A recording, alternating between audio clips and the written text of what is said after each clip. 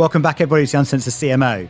Now, in this episode, we're going to talk about what might be the single biggest tech disruption of the modern age, the Metaverse. Now, I know you'll have an opinion on it. Every marketer's got an opinion on whether the Metaverse is a real thing or not. So I thought I'd ask the person responsible for persuading the world to embrace the Metaverse. He works at Meta, and he's Dave Kaufman. He also has because he previously worked at Google, where he's in charge of Google Glass. And as a slight twist, he also spent some time at the Whitehouse working for President Obama. So he's more equipped probably than anyone else to tell us, is the Metaverse going to become the next big thing? Here it is, my interview with Dave Kaufman. Dave, welcome to the show. Thank you so much for having me. Pleasure to be here. Good, it's great to have you. You were just telling me earlier that you've listened to a few back episodes of the Uncensored CMO. Any ones particularly jump out at you? A big fan. I was just listening last night to one of the episodes, the more recent ones with Orlando Wood, who I know is your most recurring guest. But having read Lookout and Lemon, I tend to gravitate toward any of the ones that he's on. Love the ones with Mark Ritson and the profanity and the insights he brings to the podcast. But I tend to enjoy all of the episodes, except for the one you put up making fun of the Metaverse. Well, I thought you were going to say that. So we're going to have to talk about that one, This is your opportunity. So if Tom Goodwin's listening, we have the man behind the Metaverse himself here to come and put the case for the defense. I'm sure Tom will be listening to this episode. We haven't had a chance to meet, but I'm sure he's a huge fan. Indeed, he is. And you've done the mini MBA as well, haven't you? I did. I was a huge fan. I think that it's as much as you could learn about marketing in 12 weeks. And Mark Ritson brings, again, his profanity to it and it's built something quite interesting. Now, we're going to get into your career because you've had a really fascinating and interesting career and done some quite different things. And we'll get into some of the differences in a second. Sure. But just before we do, Elon versus Mark in a fight. Who wins? Mark would take that one, hands down. The world had a chance to get the answer to it themselves. Elon decided not to take the fight on, but feel pretty confident about Mark in that one. I think Elon would have the trash talk. You know when the boxers are kind of like chatting in the press conference. I think he's got that down. Mark would probably turn up and actually be the fitter. Yeah, unfortunately, trash talk doesn't get you too far once you're actually in the octagon. So Mark might be a bit quieter, but no doubt he would take that fight if it were to happen. Actually go deliver. That's brilliant. Now, we're talking about Mark Ritson. One of the articles he wrote recently that's kind of really taken off is US versus UK. And I thought, well, look, you're over here from San Francisco. Maybe I could get the case for American marketing. What's your take on his hypothesis about kind of where are we, US versus UK? Because you're in a good position because you've done the course. You're well versed in kind of marketing science and the stuff Mark talks about. Is there truth to what you're saying, do you reckon? I unfortunately think there's a lot of truth to it. So I think it's binary to say that marketing in the UK is great and marketing in the US is terrible. It's obviously not the case. I think there's a lot of great marketing in the US, but I think that there is less of a value placed on marketing education and less of a value placed on really understanding what marketing effectiveness means.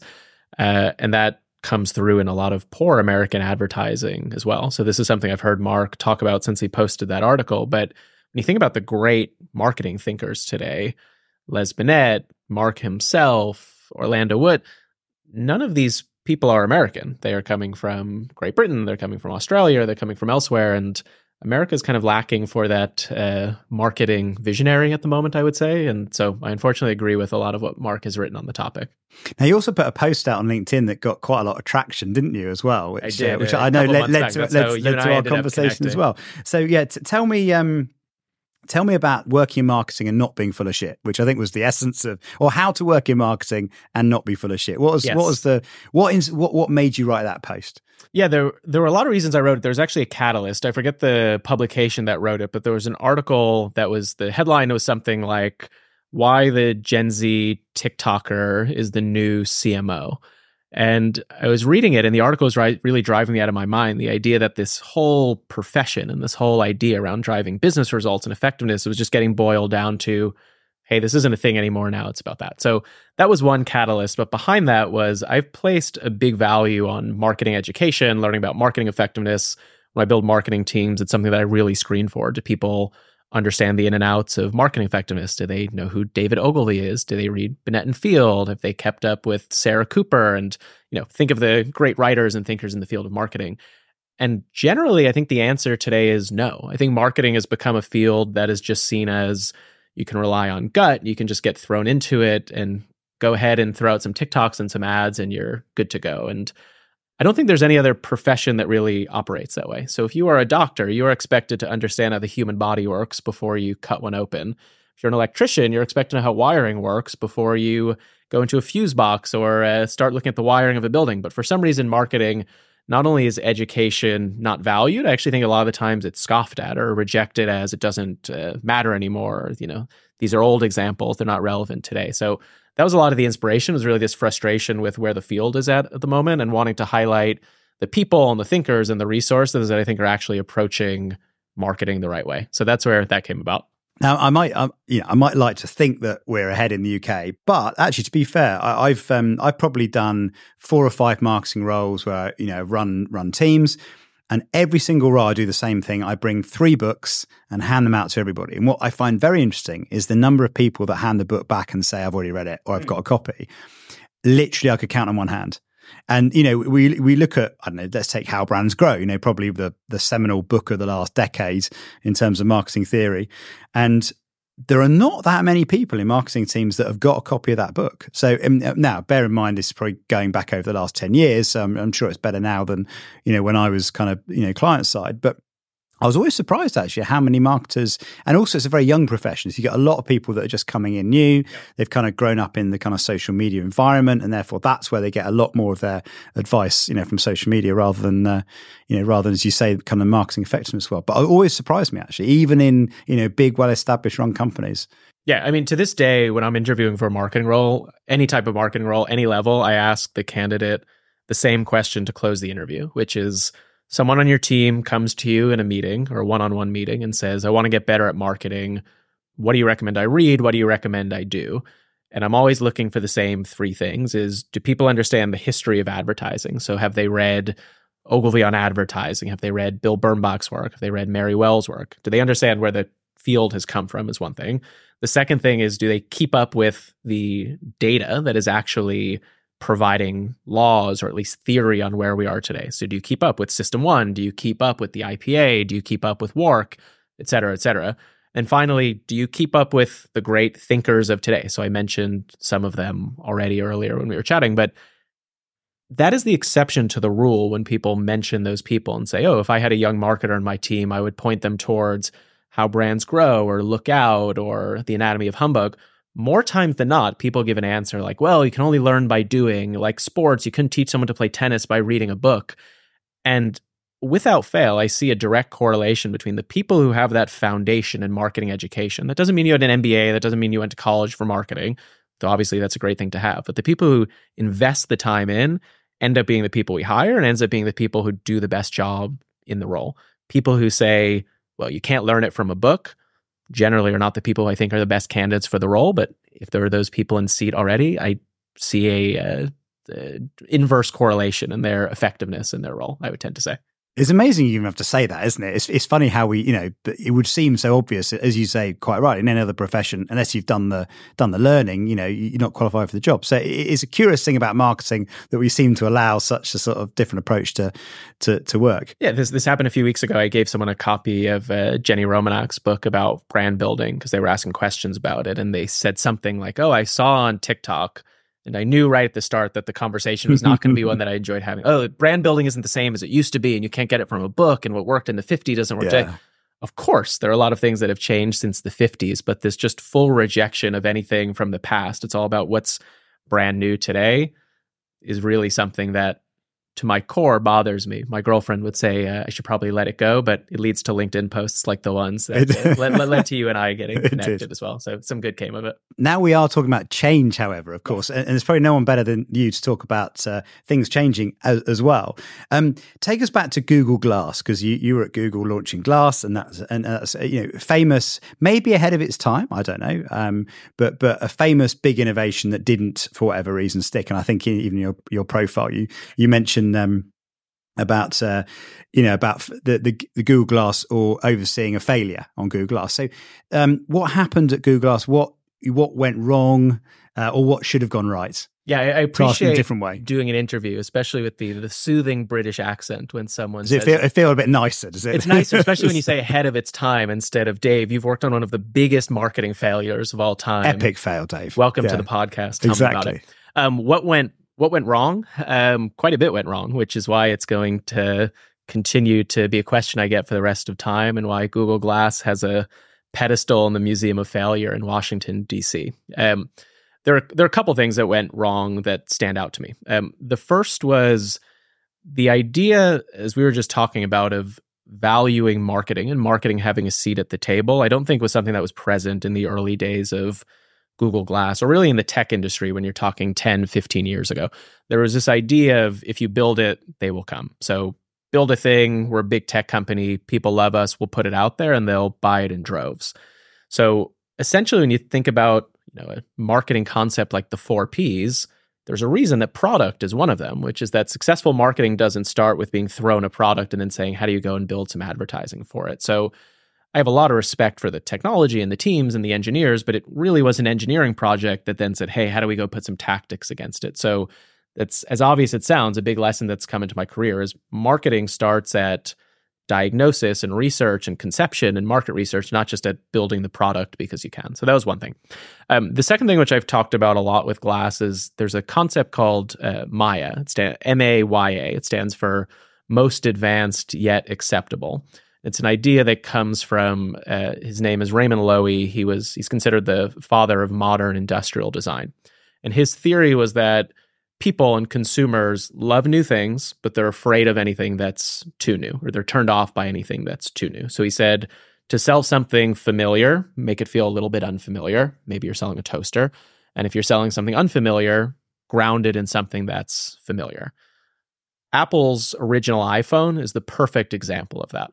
So people say, oh, the iPhone came out of nowhere. Well, it didn't. There were 12 iPods before it, or 11 iPods before it, that started to have touch buttons and no buttons and a rectangular device that you would keep in your pocket and would sync to iTunes. So by the time the first iPhone came out, it really felt like a natural progression. So it was new, but it was anchored in something that was familiar.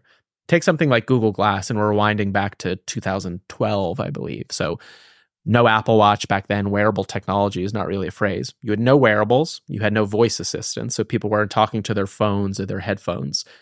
And here we are with a product that is extremely new in every way. So you talk to it, you wear it on your face, it doesn't look like glasses, and so on and so on. So it's a perfect example of actually violating that principle of taking something extremely novel and not espousing it in something that is in any way familiar. So that is actually like the biggest thing with me for Glass at the crux, is it's throwing a lot of new at people at once. It would have been the equivalent of the first smartphone being foldable with 4 cameras and voice activate. It would have flopped on the spot. And when you go throughout history, there are a lot of examples at it. That MAYA principle is one that really stands out. I love that. I've never heard of it, actually. Yeah. But we have something incredibly similar at System 1 where we talk about innovation should be fluent, 80% familiar, 20% new. And the more advanced the innovation, the more familiar you make it. And the more mundane the innovation, the more unfamiliar you make it. So if you're launching another flavor of Mountain Dew, make it really exotic and make it red, rather than green, right? But if you're launching Uber, effectively getting into a stranger's car, then you want to make it as familiar as possible. So, I know the name of my driver. I know how many minutes away he is. I know the map he's on. I know the reviews he got last time. You know what I mean? So you try and make it as comfortable as you possibly can. Yeah, I mean, Uber is an interesting example. I've been thinking about the MAYA principle as it relates to self-driving cars. I know you were just in San Francisco. Yeah. I imagine you saw at least one self-driving car. Quite a few, actually. Yeah. They're everywhere now. But a quick question on that. Why are they Jaguars? I was thinking I'm, in the home of Tesla. You'd have to ask Waymo, a subsidiary of Google. They've chosen I was very Jaguar. proud. I was walking around San Francisco, and then these white Jaguars were going around with no drivers in. It's quite amazing. But anyway. It's quite nice when you're in the car. Yeah. But when you think about something like self-driving cars, so if you're a tourist walking around San Francisco and you see a car with no driver speeding around, it is quite jarring. When you think about designing self-driving cars 5, 10, 15 years from now, they probably don't need to look like the cars of today. So why do you need a steering wheel if there's no driver? Why do you need 4 seats where the back seat is looking at the back of the heads of the people in front? Why would you not have seats face each other? Can you have a bed or a couch? There are a million different ways you could design a car if it's not around the limitations of what it's used for today. There are obviously regulatory reasons as well. So they need steering wheels and pedals and things like that today. But I think the self-driving car companies, so take Waymo, for example, are being very smart about the MAYA principle, which is it's quite novel. It is a car that drives itself. That is some stuff from the future. But as you said, if you're walking down the street, looks like a Jaguar because it's a Jaguar. It is not a piece of technology from a sci-fi movie. So again, I think that's the Maya principle in action. I think the tech companies really over the last 10, 15 years have gotten a lot better about this, of understanding that, hey, just because we ship it doesn't mean it's going to be successful. And even though we are a smart tech company or an incredibly innovative tech company, human psychology is still a limitation, or it's still something that exists, and we need to build for that and build products that people feel comfortable with. So I don't know if this is part of the Waymo idea, but there's a lot of big camera tech on top of the cars as well, isn't it? It's like it looks safe. He says inverted commas, there's no driver, but you can see there's a lot of tech, a lot of cameras, and there's even bars, to protect you and stuff like that. So they've obviously gone in quite hard to make it look like a safe driving vehicle. But let's jump from there, because Google Glass, right? And now let's fast forward to Ray-Ban. Yeah. So which I know and I know you've worked on. What what is Ray-Ban getting right with your kind of launch of the glass there? Yeah. So we Meta just launched a product, Ray-Ban Meta smart glasses, which are smart glasses that allow you to take hands-free photos, hands-free videos, listen to open-ear music and podcasts, and simply go hands-free and feel present without needing to fumble with your phone.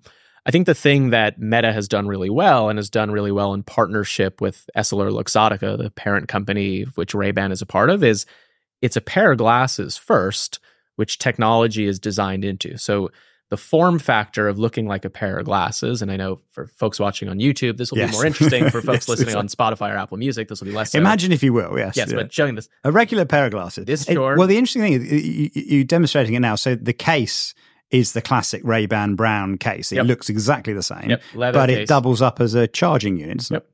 And then the glasses themselves are a typical round pair of Ray-Ban frames. You can also get them in Wayfarers and other classic Ray-Ban frames. But the design constraint or the limitation was this thing needs to look like a pair of glasses. It needs to be something you'd actually want to wear.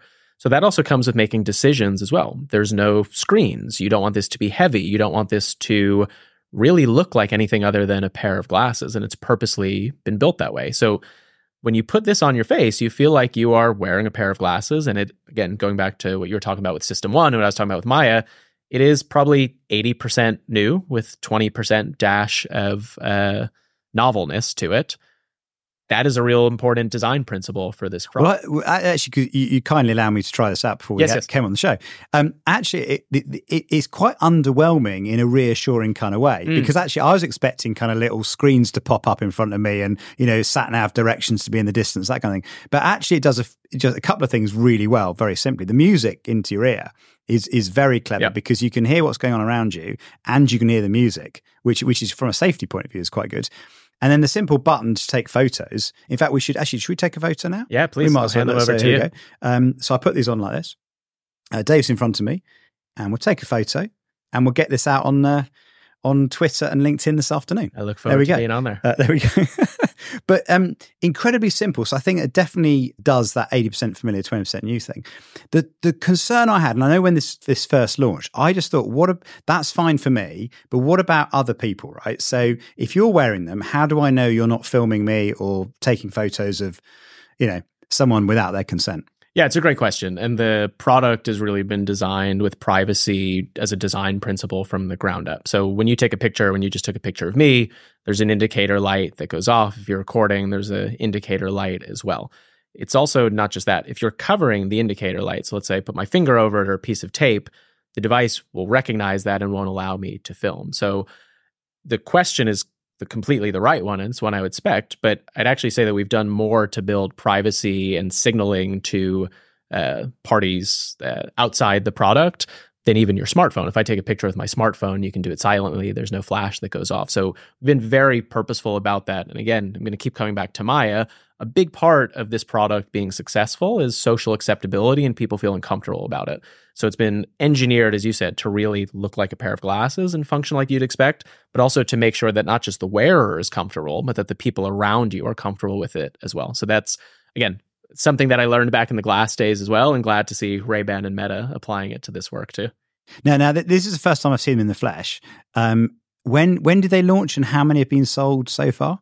So the original one they called Ray-Ban Stories launched a couple of years back. The latest just launched Ray-Ban Meta about 3 or 4 months ago at this point. Sales figures, unfortunately, can't get into today, but I'll say happy to see the traction with the business. So, how do you compare to Google Glass at the same point in time? Can you compare them? I will say I'm a happier camper today. You're happier, okay. So on the happy scale, Dave's on the happier side. Yes, you can see me smiling a bit more than I would have been in 2012. So we're not going for 2 epic fails then. No more. I don't have to invite you back in a year's time. Yes. My second epic fail. No, I'll be back only to talk about successes in the future. Hopefully. Good. Let's move on to Metaverse, because the Metaverse is enormously hyped, right? In fact, you must be quite used to being in the hype cycle yourself, right? Because you've done Google Glass, you've done the Ray-Bans, you now do Meta virtuality. Can you explain what the Metaverse is? Because I'm not sure I totally understand. And what's the basic use case for creating an alternative version of reality? Yeah, so this is where I have to give you a little bit of a hard time, because you have a past podcast episode. I believe the title is something like The Metaverse and Other Marketing Bullshit, something like that, marketing hype. So I'm glad to be able to sit here with you today to talk about it. So nothing if not balanced, anyway. Correct. So the Metaverse, to put it quite simply, is the next phase of the internet. So when you think about how the internet has progressed over time, we started with text, then you got photos, then you got videos, then you got live videos, then you got more and more different immersive media formats. Then think about the types of devices you use to access the internet. So you started with computers that were probably the size of this room, then you had desktop computers, then laptop computers. Now everyone has a phone in their pocket. So the internet itself has gotten a lot more immersive, and the devices by which we access the internet have become a lot more personal. So to put it simply, the metaverse is simply the next step in that evolution. It's that trend of the internet becoming a lot more immersive and the device you use to access the internet becoming a lot more personal and designed for you.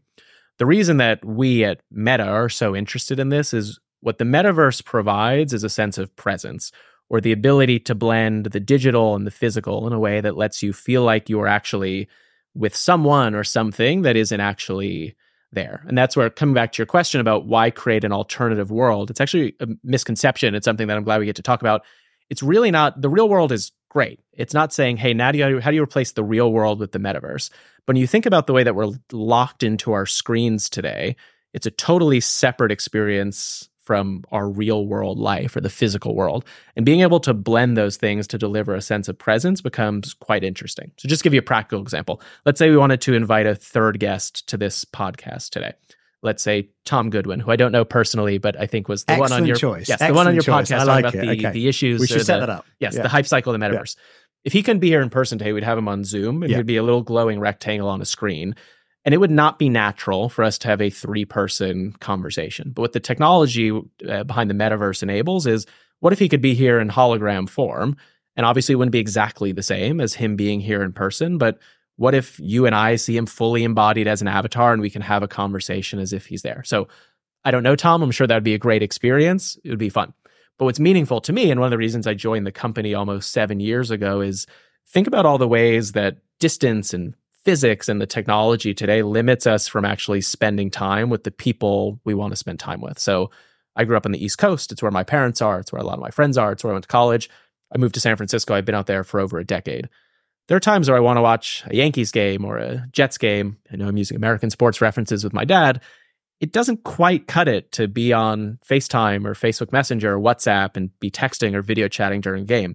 Shouldn't I be able to put on a pair of goggles or glasses or any sort of technology that simply makes it feel like my dad is in my living room, we're doing something together, even if he's 3,000 miles away? So you'll hear me use that word a lot, presence, and that's really the anchor of what the metaverse can enable and why it's so interesting to the company and why it's been so interesting to me personally.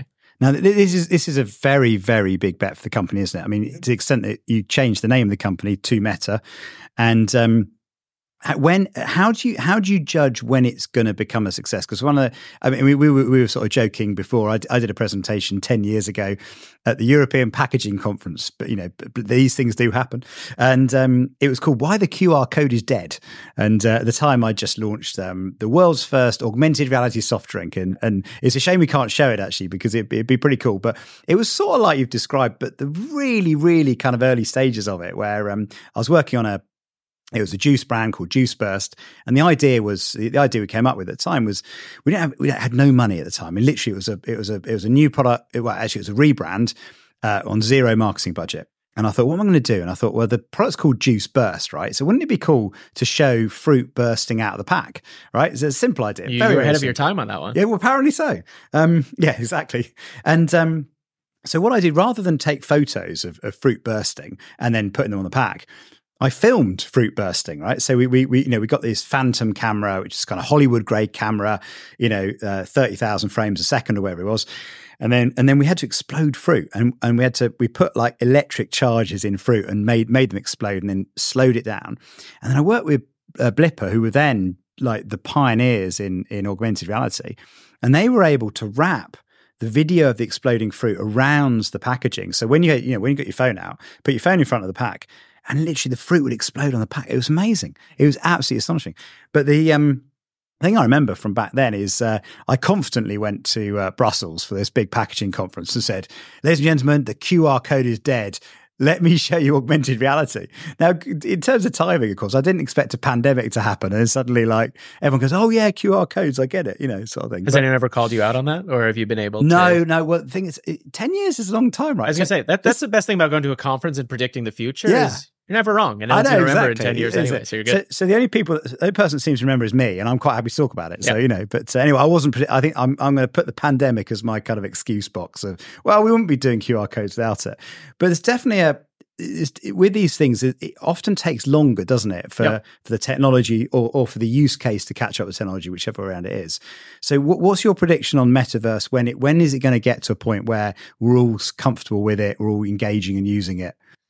Yeah, I think that, as you said, it's not an overnight thing. And we're probably at the dial-up internet phase of the metaverse today. So when you look at the devices and the types of interactions you can have, you'll probably look back on today and go, oh my God, the same way if you look at a picture of someone using the cell phone in the briefcase, it feels like it was 100 years ago.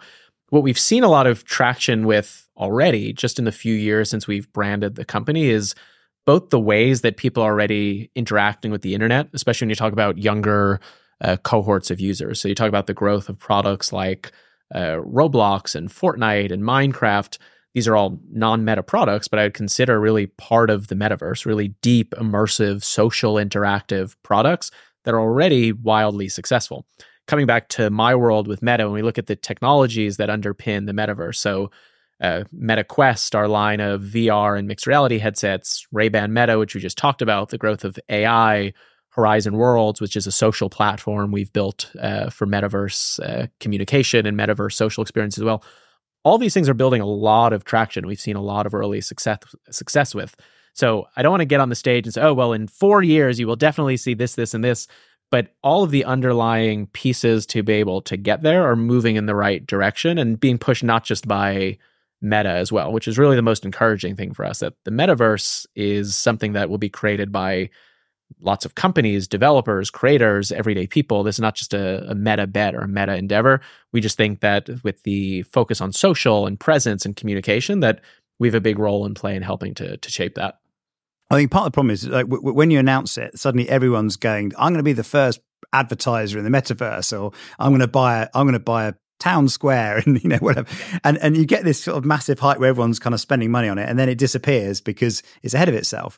But actually, I mean, you very kindly allowed me to try it on before. The thing that struck me just from the demo we got to do was the entertainment value, like just from the game, the interactive gaming, which I just thought, you're right, you say it's a bit like Fortnite. But also that as a training tool, because I could really imagine kind of learning things, whether it's learning a language or playing a piano, or if not that I would ever, but if I was a surgeon learning how to do a bit of surgery or learning how to fly a plane, you can imagine how you could recreate that experience and train people through it.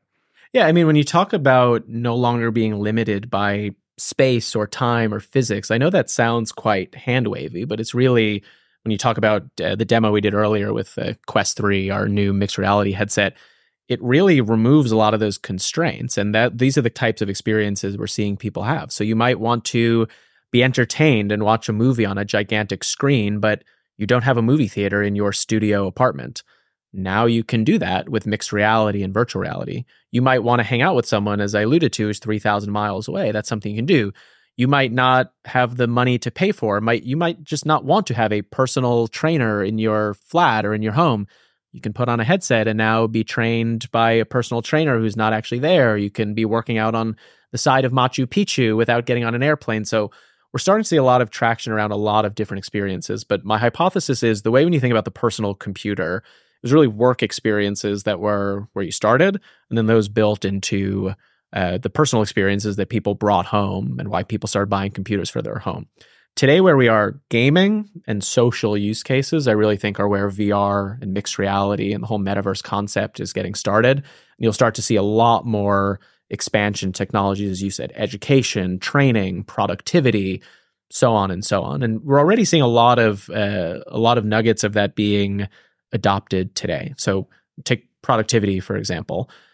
I'm traveling here from San Francisco. I obviously, in a carry-on bag, did not bring a computer monitor with me. But I was sitting in my hotel room earlier, and with Quest 3, I can hook it up to my computer and have 3 giant screens in front of me without needing to pack a gigantic piece of luggage with me. And that's quite a simple experience, but it's quite a breakthrough one.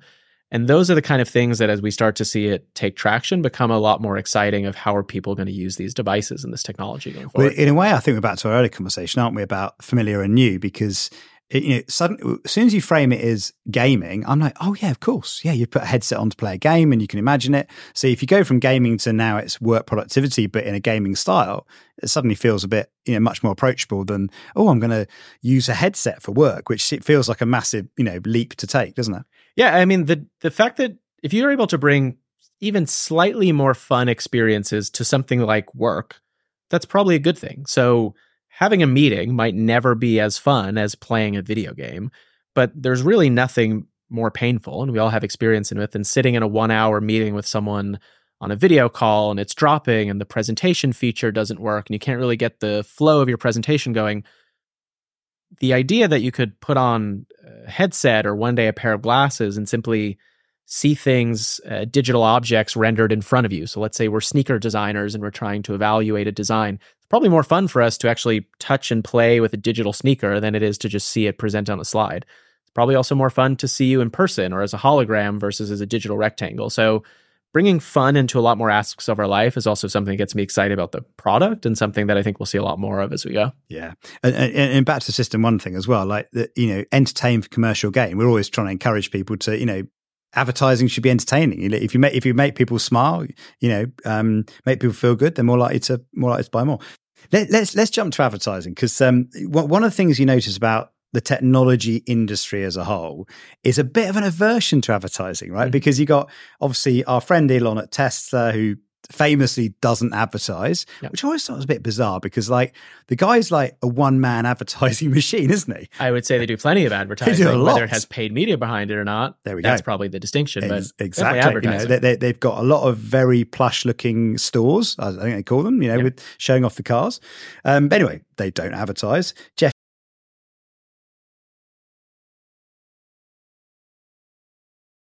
I checked, Amazon were not only doing very good advertising. I think they spend $1 or $2 on it as well. I think they were the biggest spender in the. If they're not the biggest spender, they're the biggest increase in spending in the US and in the UK. Yeah. So they're spending a lot of money doing the thing they said they wouldn't do, which is interesting. And back to our chat earlier as well. The other, I was rewatching the old Steve Ballmer Microsoft speech, which just makes me laugh. Where he's getting a sweat on stage, sweating, exactly like it's going developers sort of thing. And it's like, well, where is the consumer in all here? Where is the person that you want to go and buy? You've kind of forgotten that. But anyway, but does tech have an advertising problem? Does it have a sort of what is it so led by product that it sometimes fails to forget that you've got a consumer you need to talk to and explain your product to? A lot of the time, yes. So we hit on this a little bit earlier, but there are still big parts of the tech industry, whether it's big tech companies or startups, that solely believe build it, people will buy it, show that it's a better mousetrap, people will buy it, and show off the speeds and feeds. So it's faster, it's thinner, it's better than last year's, and people will buy it.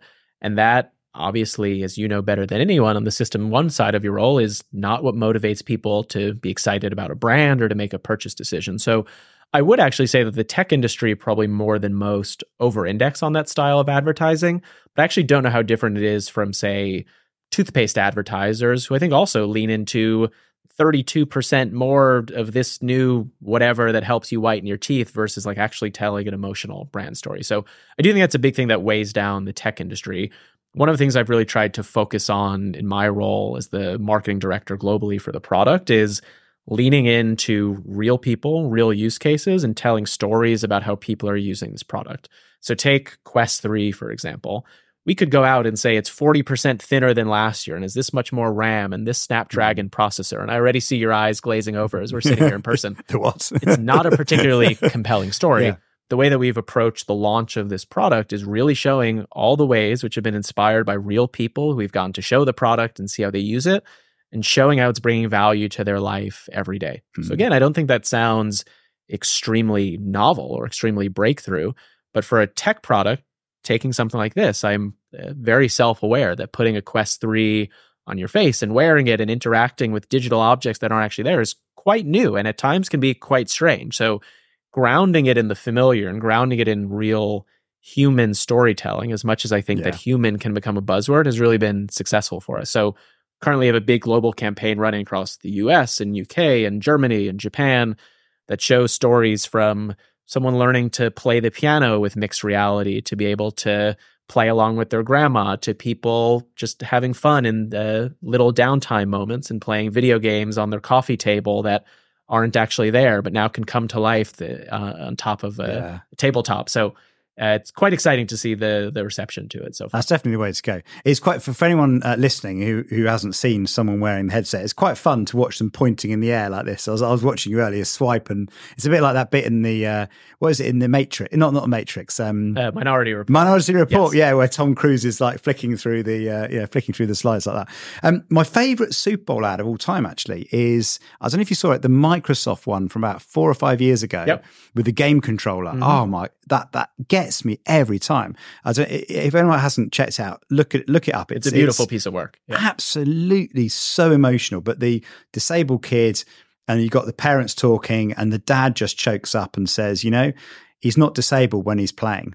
And this game controller allows him to interact with kids in a way he never did before, and suddenly go, wow. I mean, as a dad myself, I just get absolute chills when I see him crack up. I mean, he's quite a tough guy as well, isn't he? You can see him choking up when he realizes his son can play games for the first time. It's just amazing. Yeah, it's a beautiful piece of work, and it's something about the technology, so mixed reality and virtual reality, that is one of the most exciting or one of the most meaningful parts of my job with Quest 3. I keep coming back to this idea of what if space-time limitations didn't exist? So imagine a 8th grader or year 8, trying to be culturally relevant since I'm in the UK, who is in the middle of, let's say, Kansas in the United States. They probably don't have access to the same museums and trainings and all the things that a student in New York City might have.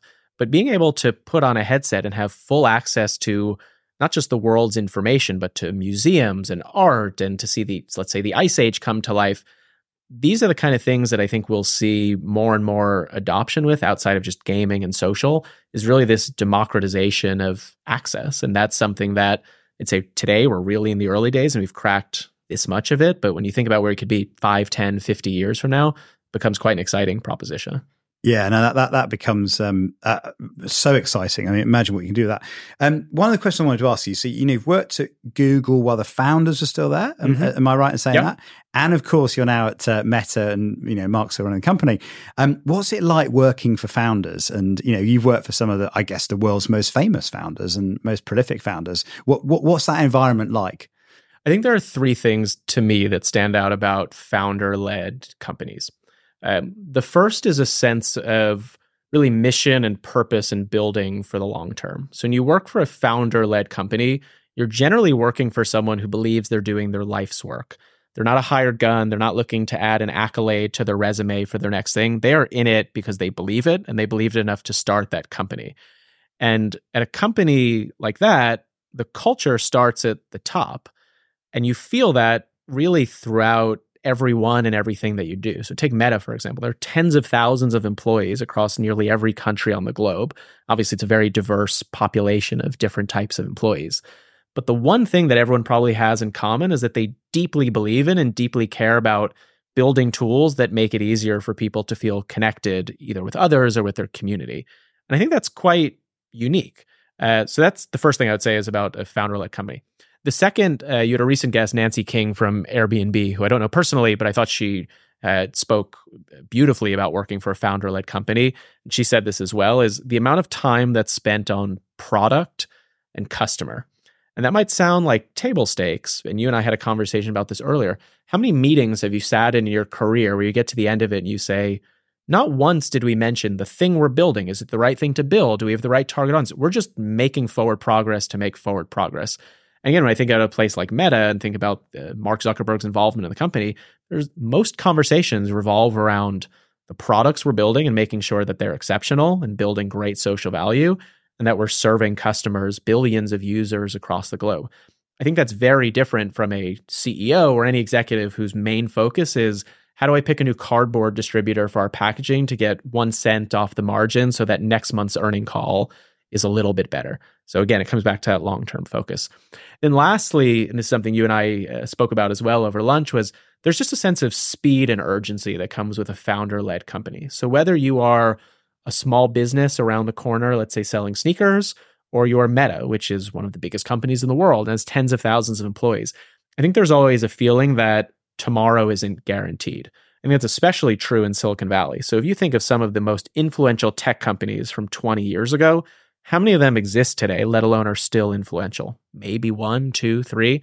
So that sense of tomorrow's not guaranteed and we need to be the fastest and the first and build with a sense of urgency really permeates everything at a founder-led company. Is definitely something I feel at Meta and in everything that we do. That's so true. I mean, I've done both in my career, and at its most extreme, exactly what you say. In a corporate company, you might have entire days in kind of committee meetings with lots of people just aligning. I mean, a favorite phrase, isn't it? Everyone has to align and agree what the plan is. And then you sit there scratching your head going, no one has actually said, is what we're doing any good or not? And yet in a founder-led company, the idea will be created in 5 minutes and it will be expected to be delivered the next day. And and it's just how quickly. And it's building towards a 5, 10, 100-year vision, but it still feels like, hey, we need to get this down tomorrow. Yeah, I mean, and you're right about the customer as well, because again, in founder-led companies, you're obsessed with the customer and you spend time with the customer as well. So, even the CEO will be out meeting customers, feeding back to product development teams what can be better. And just that customer obsession is really tangible. It's something I give a lot of feedback to my team on. So I think that there is a misconception that whether it's the founder, the CMO, or the whoever the biggest executive is in the room, that when they get into the details, they're micromanaging or doing something wrong. And everyone who works in marketing at some point has presented to the CEO, the CFO, the founder, and someone has an opinion on copy or the spot. Of course, it can be frustrating when you're finishing a spot and someone says, hey, in post, can you change it from a tiger to a lion? And you go, no, that's not how advertising works.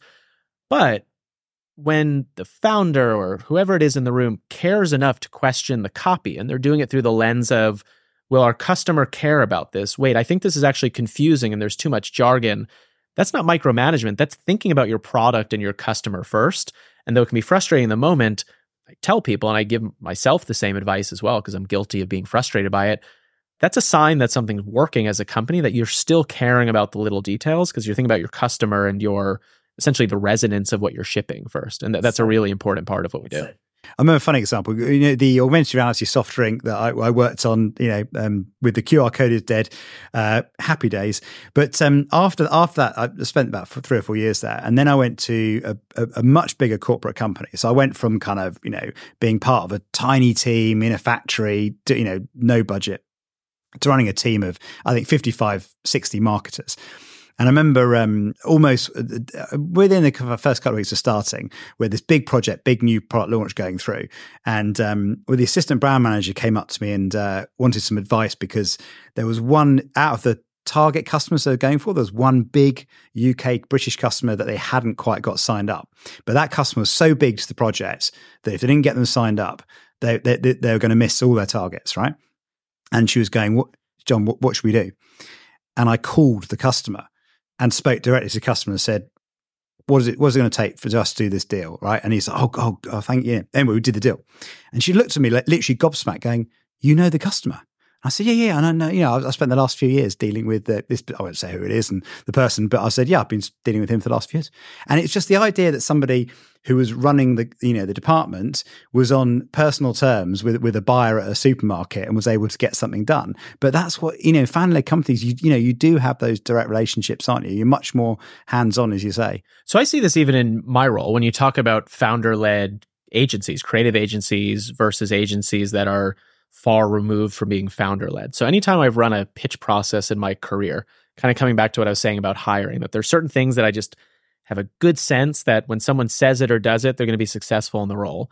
When we've had a pitch process, an agency goes away and doesn't talk to us for weeks and goes into their hole and then comes back with a 100-slide deck, I generally get the sense they're probably not going to be the right agency. It's the agencies who ask lots of questions, who apologize for asking too many questions, who try and understand, who don't just, take a 60-minute meeting and speak for 55 minutes of it, but really want to understand me or my business or my team's business as the customer. Same thing, goes a long way. And I see that repeatedly in my own role as well. Yeah, that's true. It actually reminded me of a pitch I was running on Brewdog. I was at Brewdog for about 3 months before getting fired. And but in that time, managed to do quite a lot. But in that time, Uncommon were pitching. This was just after they'd pretty much launched as an agency. And so I had the three founders in. And I remember as I was talking, like Natalie was asking loads of questions and Niels was just there with this massive pad of paper, like, with his kind of felt tip pens. And he was just drawing stuff up. He was just listening and drawing. And it was almost like a kind of creative session live and going, from what you said, you could do this, you could do that. It was brilliant. But you kind of, A, the founders were there, B, they're asking all those questions, C, they weren't waiting 3 weeks to kind of go away and ta-da, and here's the answer. Yeah. They were live doing it. Like, well, is this what you're talking about? Is that what you're talking about? What if we did this? Can you imagine? It's just amazing. Yeah, I always say the same thing, that love the show Mad Men, but I'm not looking for a Mad Men style presentation where you go away and then pull the cover off of the big presentation, say it's done. Communicate, be a part of it. Same thing for founder-led business. Same thing for working with an agency or as a marketing client as well. Now, I must ask you, because you've obviously been working for big tech companies, you've been working for founders, you've been working on the future technology in really, really exciting capacities. But you did take a little bit of time out in between those two kind of big roles, didn't you, to do something really quite unusual? So tell us about how would you describe not career break, because it's not like you weren't working, but definitely wasn't a break. It wasn't a break, but yeah, tell me what you did in between Google and Meta. Yeah, it's a very common career path, going from Google to President Obama's White House to Meta. So I spent a year working in President Obama's White House in 2016, the last year of his presidency, on a team called the U.S. Digital Service, which is actually a team that was designed after a British government office called Government Digital Services. So the very quick version is, you might have heard, in America, we have terrible healthcare. And when President Obama was rolling out the Affordable Care Act, now known as Obamacare, it's really the first piece of legislation in history that was on the brink of failure because the technology behind it was failing. The website, the back end, all the technology that was supporting people being able to sign up for healthcare didn't work. And it jeopardized this extremely important legislative and presidential policy. So what the president did at the time was recruit a number of technologists from big tech companies, including Google, to come in, really serve as a SWAT team to rebuild all of the technology behind the Affordable Care Act and make sure that Americans could sign up for healthcare. And then the president, who's quite persuasive, pulled a little bit of a bait and switch and said to these 5 or 6 technologists, what if you stick around the government? You'll be a part of the executive office of the president, and we're going to build a startup within the White House. President Obama, will be the founder of it, and we're going to go around and fix other digital services throughout the government. So we would talk about things like, when you go on Amazon, you can buy a book or anything else with one click. Why does a veteran who's served in wars, who's owed their health care from the American government, this is a real number, they used to have 900 phone numbers and something like 600 websites to be able to get the healthcare that's promised to them for their service. So the digital service would go in and essentially rebuild these infrastructures and these tools alongside the civil servants already serving government to build government products that worked as seamlessly as buying a book with one click on the internet. So I came in 2016, it was the last year of the presidency. I got I think the best pitch I'll ever get from a recruiter, which was, Would Your you like country needs you. essentially, it was, have you ever thought about using your skills as a marketer to serve your country? Wow. Which is a pretty good pitch. And obviously, it was something quite meaningful when you talk about long-term vision and purpose. So I joined in the last year. In my first day, I learned that using the word marketing within a government office or in the office of the president is not allowed. It has something to do with the Propaganda Act from back in the day. So technically worked in public engagement and communications, but worked on really three distinct things. One was doing external communications about the president's agenda. So really solidifying the idea that President Obama was the first tech-forward president and was really the founder of the U.S. Digital Service, what we call the Peace Corps for nerds. So that was one aspect of the job. The second aspect was using marketing skills to make sure that the people who need to be served by the tools that we were building could access them. So I moved from marketing smart glasses and hardware technology in Silicon Valley to making sure immigrants and refugees and veterans and small businesses had access to and knew how to access the tools that we were building for them. So marketing in a very different way. And then lastly, we were doing, I guess what you call recruitment marketing or employer branding, was what we called it trying to build a tradition of public service within the tech industry. So how, like myself, do you convince technologists who are making good money working in Silicon Valley on big, hard, meaty problems to take 6 months, 1 year, 2 years, we call them tours of service with the US Digital Service, to put their skills, whether a designer or a marketer or an engineer, to help build the government services for the citizens that need them most. So that's a pretty big challenge, right? Because presumably you're on a career trajectory. I'm guessing you'd be pretty well paid if you're in Silicon Valley, and you're going to take a year out to do something with the government. Not not where you tend to build your career. How do you convince people to do that? It comes back to what we were talking about around founder-led companies, which is a sense of purpose and a sense of mission and a sense of care. So it is one of the things I take the most pride in about the digital service today is it's founded under President Obama, survived and grew under President Trump, and it grew further under President Biden. When you think about the last however many years, the last call it 8, 12 years in American politics, there's nothing that both sides of the aisle agree on. So the fact that the digital service has not only survived, but thrived comes back to the heart of your question is it's doing something good and it's doing something that serves all Americans. So of course, it is not the easiest pitch if you're an engineer with a huge stock option package to say, give that up, move to Washington, D.C., wear a tie, live in the DC August swamp heat. But the right people, and really it's a self-selecting group who say, I can put my skills towards a purpose that's going to serve hundreds of millions of people and matter 5, 10, 50 years from now is a pretty compelling pitch. And how was your experience viewed at Meta when you joined Meta? How did they look at it? Well, overall, I mean, one of the things we look for, and I want to be careful because I'm saying I really value marketing education. I really value people who have read How Brands Grow and the like. Diversity of experience is quite important. So I was lucky when I joined the company. I actually worked for a brilliant technologist. Her name was Regina Dugan, who worked at DARPA, which is part of the Department of Defense.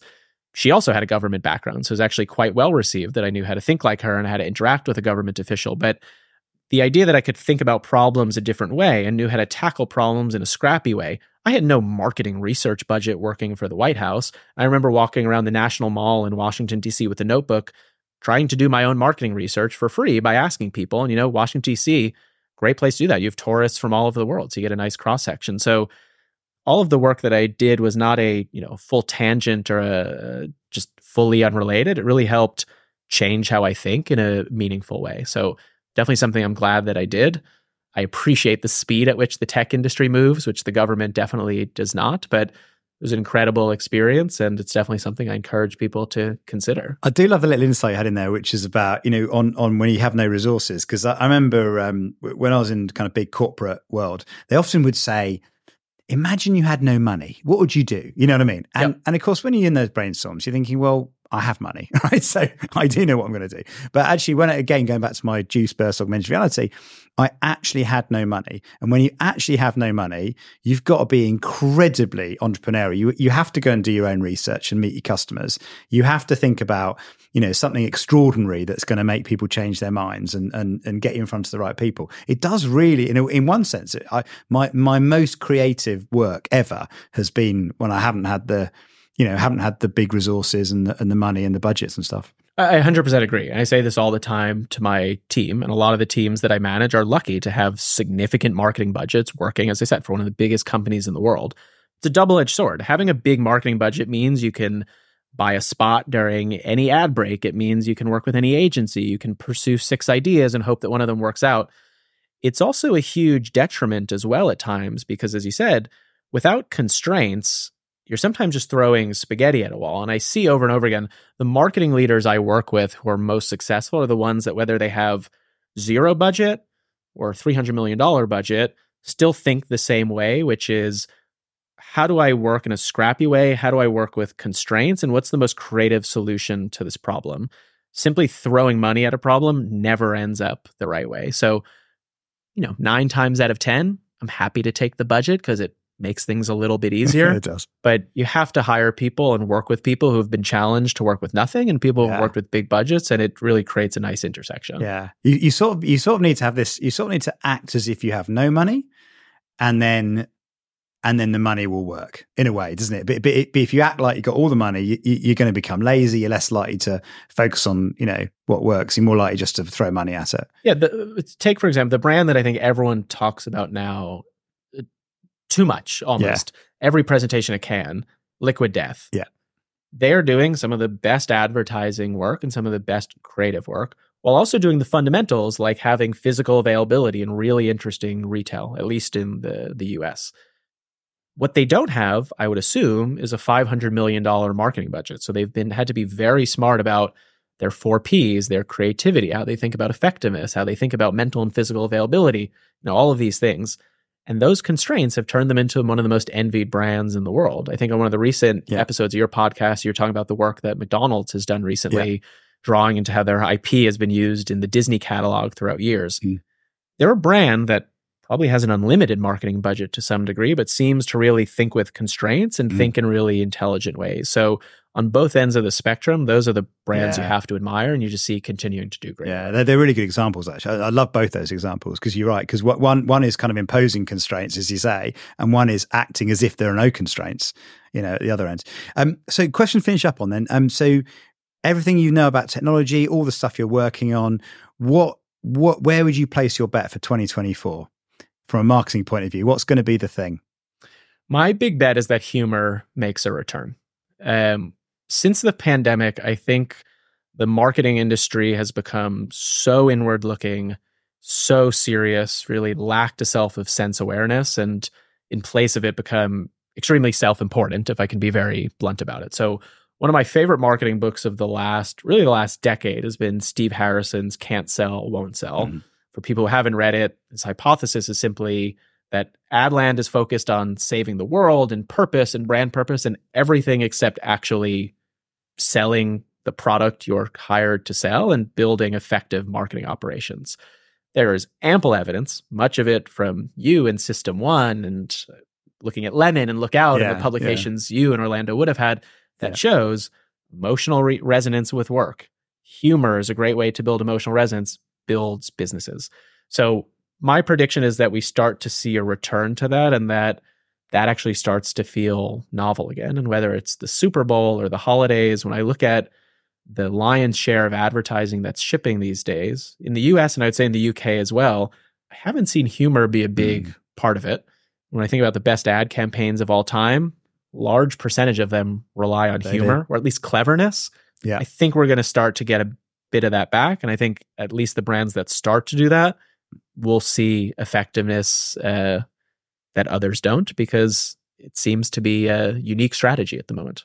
I think it's right, and the prize is for those that do it as well, because, like as you said, the evidence that humour sells is very clear. So, amen to that. Let's hope we'll have a few more laughs in 24. I hope so. Brilliant, Dave. Thank you so much. It's been great having you on. Thank you for having me. Great to be here. Thank you very much for listening or watching Uncensored CMO. I hope you enjoyed that. If you did, please do hit the subscribe button wherever you get your podcast. If you're watching, hit subscribe there as well. I'd also love to get a review. Reviews make a big difference on other people discovering the show. So please do leave a review wherever you get your podcast. If you want to contact me, you can do. I'm over on X at UncensoredCMO or on LinkedIn, where I'm under my own name, John Evans. Thanks for listening and watching. I'll see you next time.